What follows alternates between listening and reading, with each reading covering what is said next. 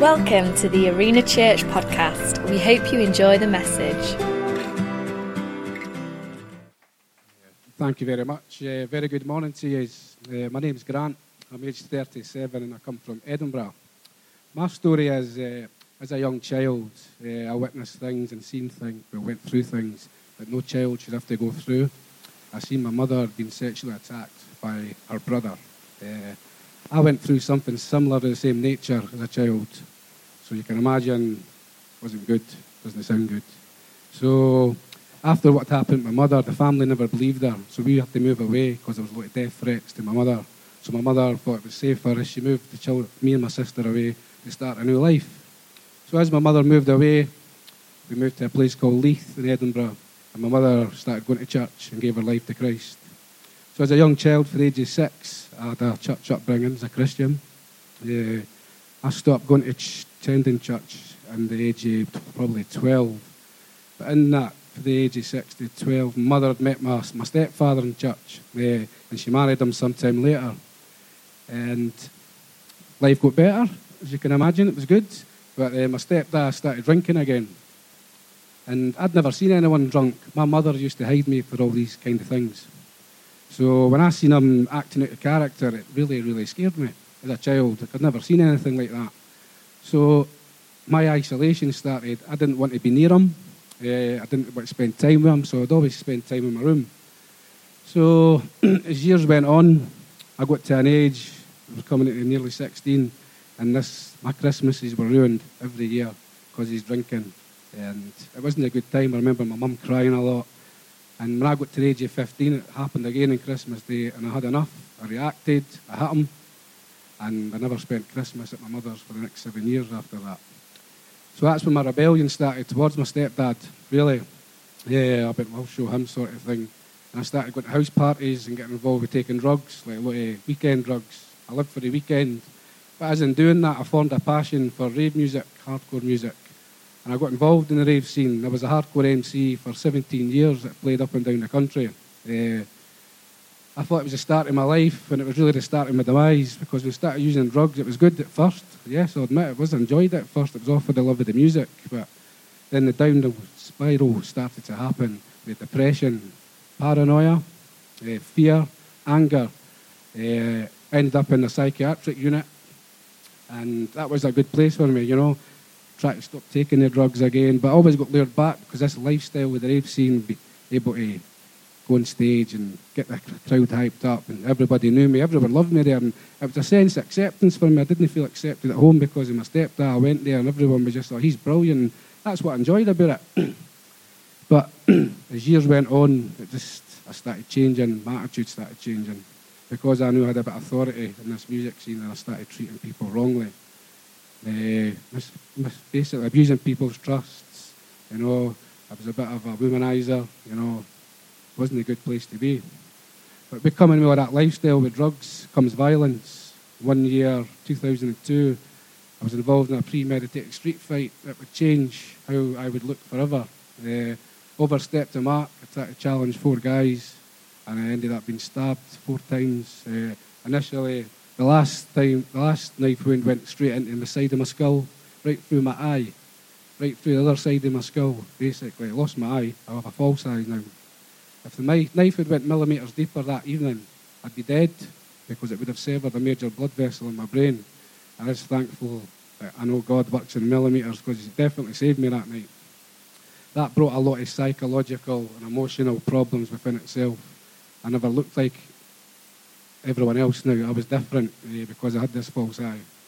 And that used to compare myself with everybody and be really harsh on myself. And I learnt harshness from my mother when I was younger, but I was always look at this and be harsh on myself. So I started taking more drugs. When I came out of hospital, I just went back to it, because it took away the focus of having to deal with this. And it's been really tough, really tough, really, really tough. But I know since coming to Teen Challenge that my identity is not in my eye. My identity is in Jesus Christ. So God showed me that, so I'm really thankful for that. But a few years later, after this happened, I was trying to sort myself out as much as possible, and I ended up back on the drugs, getting lured back into this lifestyle, because I thought I was a nobody without this lifestyle. Everyone loves me there, I'm a nobody here. So I got drawn back in, and it took off the focus of my eye, and I went and done that for 4 years. But I lost my mother in 2011. My mother was my safe place when I was coming off of drugs and not feeling it. I'd go there, she'd pray for me. It was really a place where I knew I was safe because my mum's a Christian. When I lost her, I lost my best friend. My mother knew everything about me. I didn't have somebody I could speak to about my problems and my issues. So I was in denial. My drug taking and alcohol abuse got more so just rather than the weekend benders started happening every second day now. Because I didn't want to face up to the fact that I'd lost my mother. So I was in that place for about 4 years, I'd say. I was just in my room all the time, on my own. The only time I would converse with people as if I was on drugs or gone out to a night out or something like that. Not drug-induced. I had nobody around me. I was left in a place of total isolation where I had no hope within myself. You know, I just thought I was going nowhere. How can I go out of this? And I wanted to die. So I made a call out to God. I remember it vaguely. And it says in Psalm 34:4, I called out to the Lord and he answered me. Well, the Lord did certainly answer me because 5 months later, I was in a Teen Challenge program. The build up to things that happened before that, my life changed. I managed to get a job. It was like God put me back around people to get used to people again. I was doing really well, but I'd have a slip and go back. I lost so many jobs because of the partying at the weekends. So when I came to Teen Challenge, April 2015, I left foolishly after 10 weeks. I never built the right foundations in Christ. I didn't enjoy my time there. My mind was still on going back at the partying, rave scene. And I didn't enjoy my time there, not one bit. So I left. Within 5 weeks, I was back into my old lifestyle, back going to the raves, taking drugs, women. And the week after I had slipped, during the Edinburgh Festival, when I'll paint a picture, when the Edinburgh Festival's on, it doubles in population.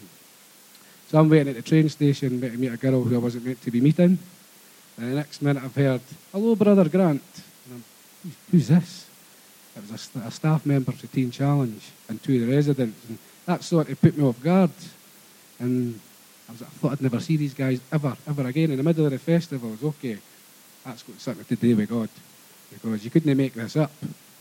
So a couple of months later, I got a new job, and the site was called Charles Church. The site manager was a pastor. This was all just leading me back to God, to go back to church, and I did. I initially came back to Teen Challenge when I was back in a place of despair. The same year, the end of September, I had a more transparent outlook when I went to Teen Challenge this time. I dealt with all my issues that I've just spoke to you about. We've done it through a counsellor called Brian Sennett, where you've got to accept what's happened to you. If somebody's done something to you, or vice versa, then you need to forgive the person, forgive yourself, and pass them on the love of Christ that Christ gave me, because we've all done wrong. So you've got to face up to these things. Really, Teen Challenge is a place where you go in and you need to forgive a lot of people. You've got to forgive yourself. I'm just thankful to God that I was made part of that story. So God's been faithful to me. I've done the programme. I finished my programme up at Whitchester House, where I'd done 16 months. And I came to the Leadership Academy just in January past. God's definitely gave me back the years that the locust has taken. I've got a great relationship with my family and my daughter. I have love in my life. You know, I have peace. I know I want to help people. I know that I'm forgiven. I know that I'm loved. I know that I'm accepted. Plus, I know that I'm chosen in Him, you know. I know with my problems, I can just get on my knees, get down to that river and just lift the prayers to Him, and God does the rest. You've just got to trust Him and just listen to what He's got to say to you.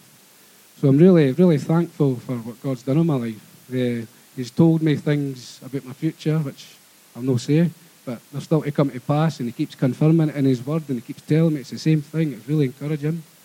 And I have a move on. I leave the academy this December. I've been in Teen Challenge just over 2 years now, and the Lord's opened a door for me to do a year's internship within a church just outside Edinburgh in Preston Pans. So I'm going to be doing outreach there. I'm going to have a mentor, which was a big thing for me, leaving Teen Challenge. I need a mentor. They've got somewhere for me to live within their community, which is important. I've been living in community the last couple of years within Teen Challenge, and it's essential that I have some other Christians like-minded so it can keep me on my path, which I'm going to stick to. But it's important to have people around you that are doing the same things. So that's what God's done in my life, and I just look forward to the rest of my life, because I know in Christ, the future's bright and it's in his hands. I've just got to walk into it and keep praising him and do the right things. Thank you very much.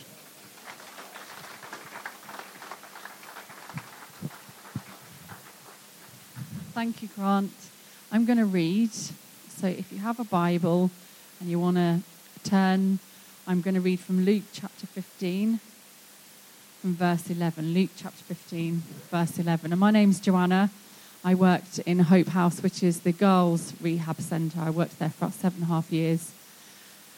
Quite a while ago now, really. I left there, I'm not quite sure when I left there, early 2000s, and now my husband is one of the pastors in the Teen Challenge Centre. So Luke chapter 15, verse 11. To illustrate the point further, Jesus told them this story. A man had 2 sons. The younger son told his father, "I want my share of your estate now before you die." So his father agreed to divide his wealth between his sons. A few days later, this younger son packed all his belongings and moved to a distant land, and there he wasted all his money in wild living. About the time his money ran out, a great famine swept over the land, and he began to starve. He persuaded a local farmer to hire him, and the man sent him into his fields to feed the pigs. The young man became so hungry that even the pods he was feeding the pigs looked good to him, but no one gave him anything. When he finally came to his senses, he said to himself, "At home, even the hired servants have food enough to spare, and here I am dying of hunger. I will go home to my father and say, 'Father, I have sinned against both heaven and you, and I am no longer worthy of being called your son. Please take me on as a hired servant.' So he returned home to his father. And while he was still a long way off, his father saw him coming. Filled with love and compassion, he ran to his son, embraced him and kissed him. His son said to him, 'Father, I have sinned against both heaven and you, and I am no longer worthy of being called your son.' But his father said to the servants, 'Quick, bring the finest robe in the house and put it on him. Get a ring for his finger and sandals for his feet, and kill the calf we have been fattening. We must celebrate with a feast, for this son of mine was dead and now has returned to life. He was lost, but now he is found.' So the party began. Meanwhile, the older son was in the fields working. When he returned home, he heard music and dancing in the house, and he asked one of the servants, 'What's going on?' 'Your brother is back,' he was told, 'and your father has killed the fattened calf. We are celebrating because of his safe return.' The older brother was angry and wouldn't go in.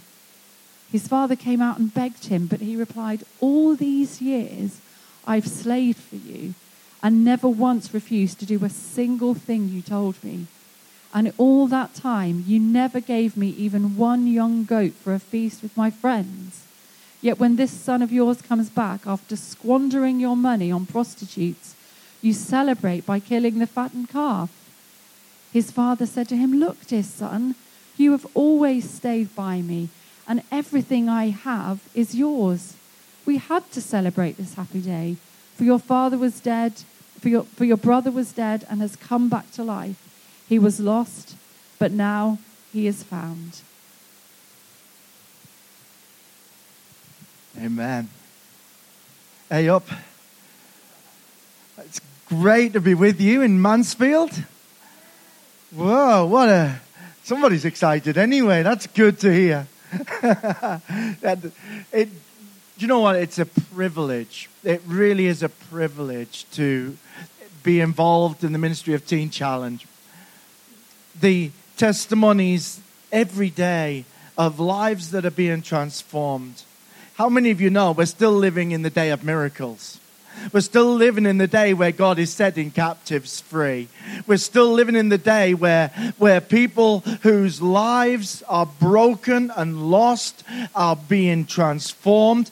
God is still lifting people out of the miry clay and setting their feet on the rock. He's still giving people who have been written off by society, He's still giving them a hope and a future.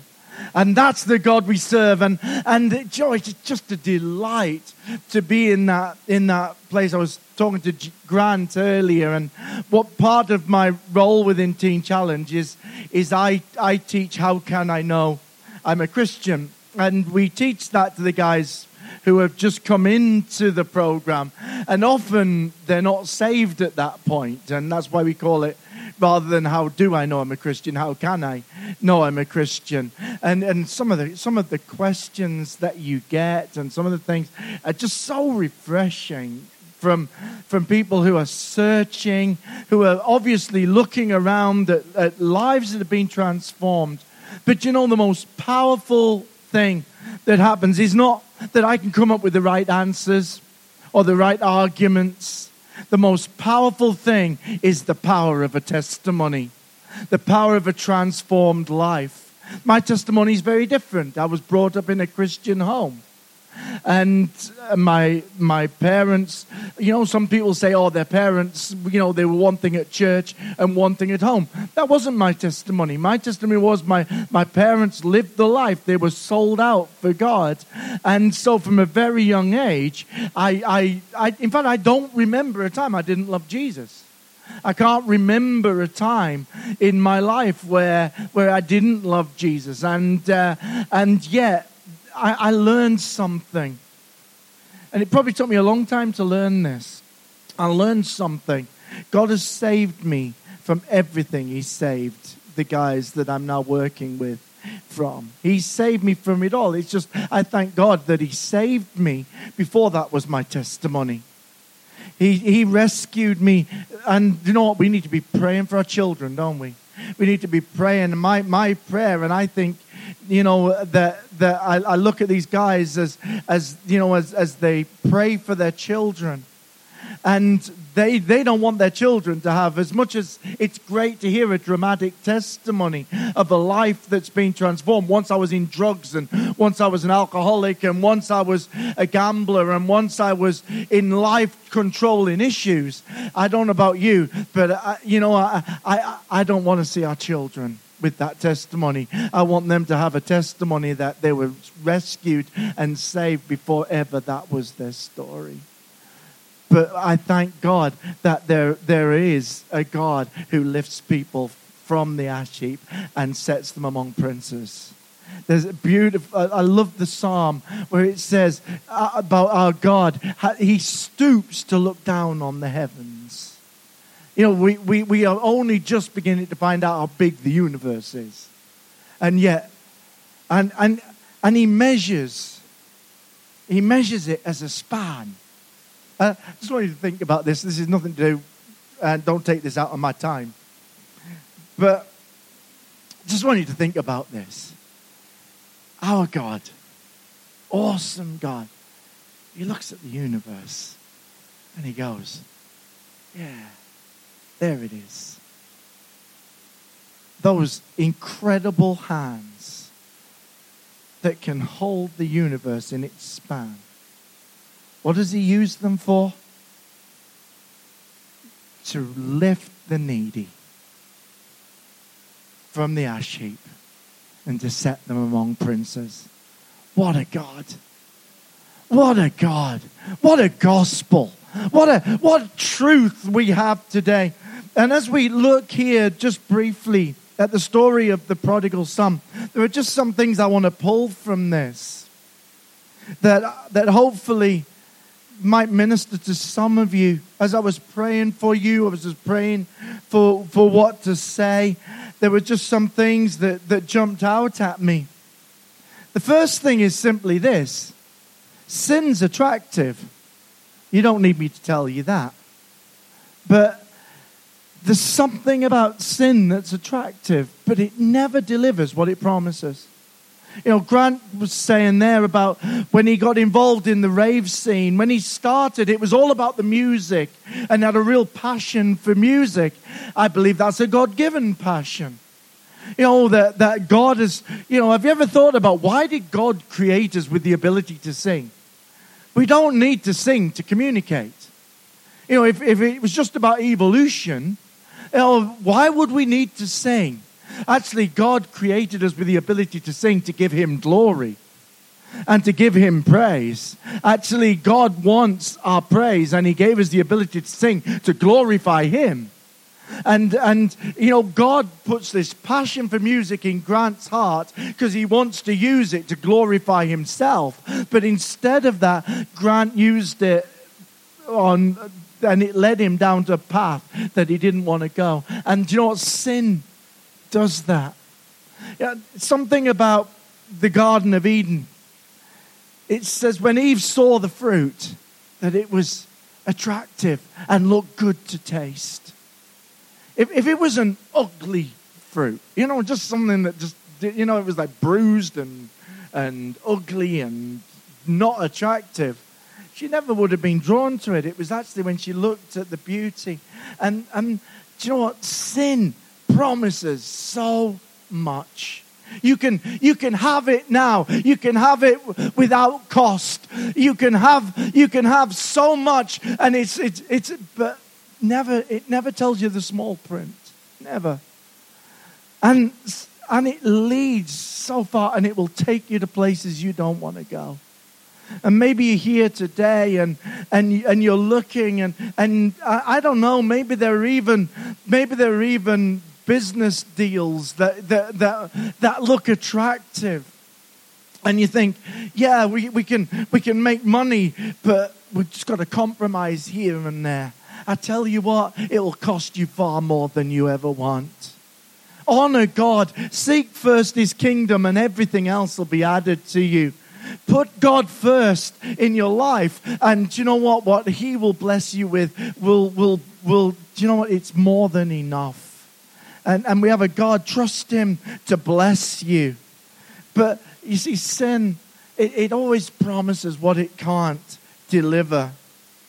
And this man, as he goes out, he gets in with the wrong company.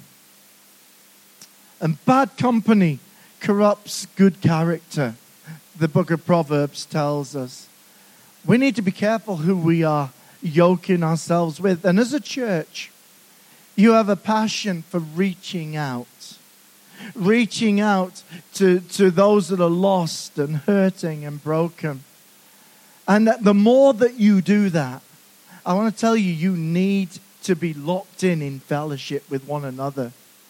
Because it's have you ever heard the saying, it's easier to pull somebody off a table than to lift them onto it? There's a lot of truth in that. But actually, if you're going to get involved in helping the hurting, helping the broken, helping those that are lost, in reaching out, and I hope many of you do, because that's the heart of God, and I want to come to that in just a moment. That's the heart of the Father, is to reach out to those that are hurting and broken and lost. And we have a message of hope this morning. We have the greatest message that anybody can ever hear. But if you are going to be involved in reaching out, then you need to make sure you're in good company, that you are keeping locked in with people who are going to encourage you and strengthen you. You know what? We need to run together. We need each other. We need to be building one another up. When we come together, on a Sunday like this, we need to be encouraging one another. Too many Christians are pulling each other down. That's not our role. That's not our role. Our role is to build one another up. Let us consider how we can spur one another on towards love and good deeds. Every one of us has a call. Every one of us is important to the body of Christ, and we need one another. Let's consider, in other words, think about, how can I encourage somebody today? How can I build somebody up today as we seek to reach out? Because we have a Father who loves the outcast, who loves the hurting and the broken. I want to ask you a question. I think you'll probably know the answer. When did the Father in this story stop loving his Son? It's not a trick question. He never did. He never did. It was always a son that was but he was lost. And he's looking out. And it says of Jesus that he came to seek and to save that which was lost. The heart of the Father was always looking out, reaching out for his Son. And this was something, as I was praying for you, that God put something into my heart, and this is for somebody here today. You have a loved one who is lost, and it seems far away, and it seems like they've gone so far. The Son always knew his way home. Always knew his way home. And this was the word. That loved one that you're praying for, that you're believing for, that breaks your heart, that has kept you awake at night praying. They know their way home. They know their way home. But one thing happened to that son. The Bible says when he was looking at what the pigs were eating and longing to eat it, he says he came to his senses. Oh, I pray for our loved ones that they'll come to their senses. Just by show of hand, how many here, you have loved ones who are outside the kingdom right now? Just by show of hand, people that you're praying for, that is nearly every one of us. That is nearly every one of us. And you know what? That represents, I know, that represents hundreds of prayers. Every hand represents us, weeping. I have loved ones that are unsaved, and I the times and the hours that I've spent praying for them and longing for them to be saved. He's a good, good Father. And he's just longing for them to come home. And when the Son came home, he was expecting judgment. He was expecting to be cast aside. He was expecting to be put as a servant, as a hired hand. And he found mercy and he found grace. Do you know one thing I know about just from walking into this place is where people walk into this place, they're not going to find judgment, they're going to find mercy, and they're going to find grace. How many of you know church is meant to be a community of grace? I heard, I don't know if any of you have ever read Philip Yancey's book, What's So Amazing About Grace. It's a great book. And in that book, he tells a story of a prostitute, and he buys her time, and he sits in a coffee shop. And I won't go into detail because it's not the kind of detail I want to go into on a Sunday morning. But just to say, she'd done some things that she was deeply ashamed of. And he said to her, "Have you ever thought about going to church?" And her words have haunted me ever since I read it. She said these words, "Church? Don't you think I already feel bad enough?" I tell you, that slapped me in the face. Those words. That isn't what church is about. Jesus was known as a friend of sinners. And I go back to what I said about being careful that we have good company, that we keep in with people who are going to keep us grounded and keep us strong. That's really important that we do that. But we need to be known as a friend of sinners. You know what? If other churches criticize us because, they say, oh, that church is worldly, because, anybody can go there. I don't know, that sounds like a good reputation to me. That's the kind of church, they let anybody go in there. Yeah, that's the kind of church I want to belong to. Because they're the ones that Jesus came. Jesus said, I didn't come for the righteous. I came for sinners. He says it's the sick that needs a doctor, not the healthy.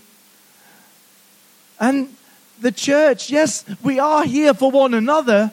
And much of the New Testament is about building one another up. But do you know what? We need to be a light that's shining out to the world. How are the world going to know that God loves them unless we reach out to them? Unless we tell them, unless we show them the love of God. There was another son. And I want you to see the father's heart to this other son. Because I know I'm among people that have a heart for the broken and hurting and lost. I know that I am. But there is another kind of people that are judgmental. And they're legalistic. And you know what? They've always get under your skin a little bit. And this elder son was a little bit like that. I've been slaving away for you all this time. I've been working. I've been doing my best. And now this Johnny-come-lately comes in and gets everything that I've never had. What was the father's heart to this son? He left the party to go and speak to him. Showed him the same grace that he showed the prodigal son. Showed him the same grace. Gave him the same love. Gave him the same attention. Actually wanted to bring him into the party too. And I pray that even as, we need give one another time. That we give one another time to actually see. Because what this eldest son didn't realize is everything the father had was his. And I just want to say this in closing. Everything the father had was his. See, both sons didn't know the father. That was the issue. The younger son didn't know that actually he would find mercy and grace when he came back to the father. The elder son didn't realize that everything that he did working in the father's fields and working in the father's kingdom, what he didn't realize is it was his inheritance that he was working for. And I don't know where you're at this morning, but everything he has is yours. Everything he has is yours. There was an art sale a few years ago. It's a story that's been told many times, and I guess it's been told in so many different ways. So I don't even know if it's a true story, but it makes a good point. There was an art sale, and there were very expensive, exclusive art for sale. And at this auction, it was a man had died, and he owned Rembrandts and just really expensive paintings. And people came from all over the world ready to buy one of these paintings. Before the main auction began, the auctioneer pulled up quite a crude painting of the man's son, and he'd put into his will that this had to be sold first.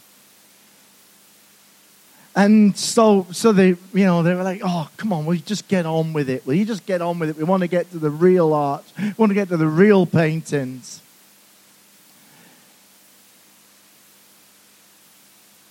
And saying, will somebody bid me something? And the gardener, who had been faithful to the family for many years, put up his hand. He said, I don't have very much, but I'll bid for the painting.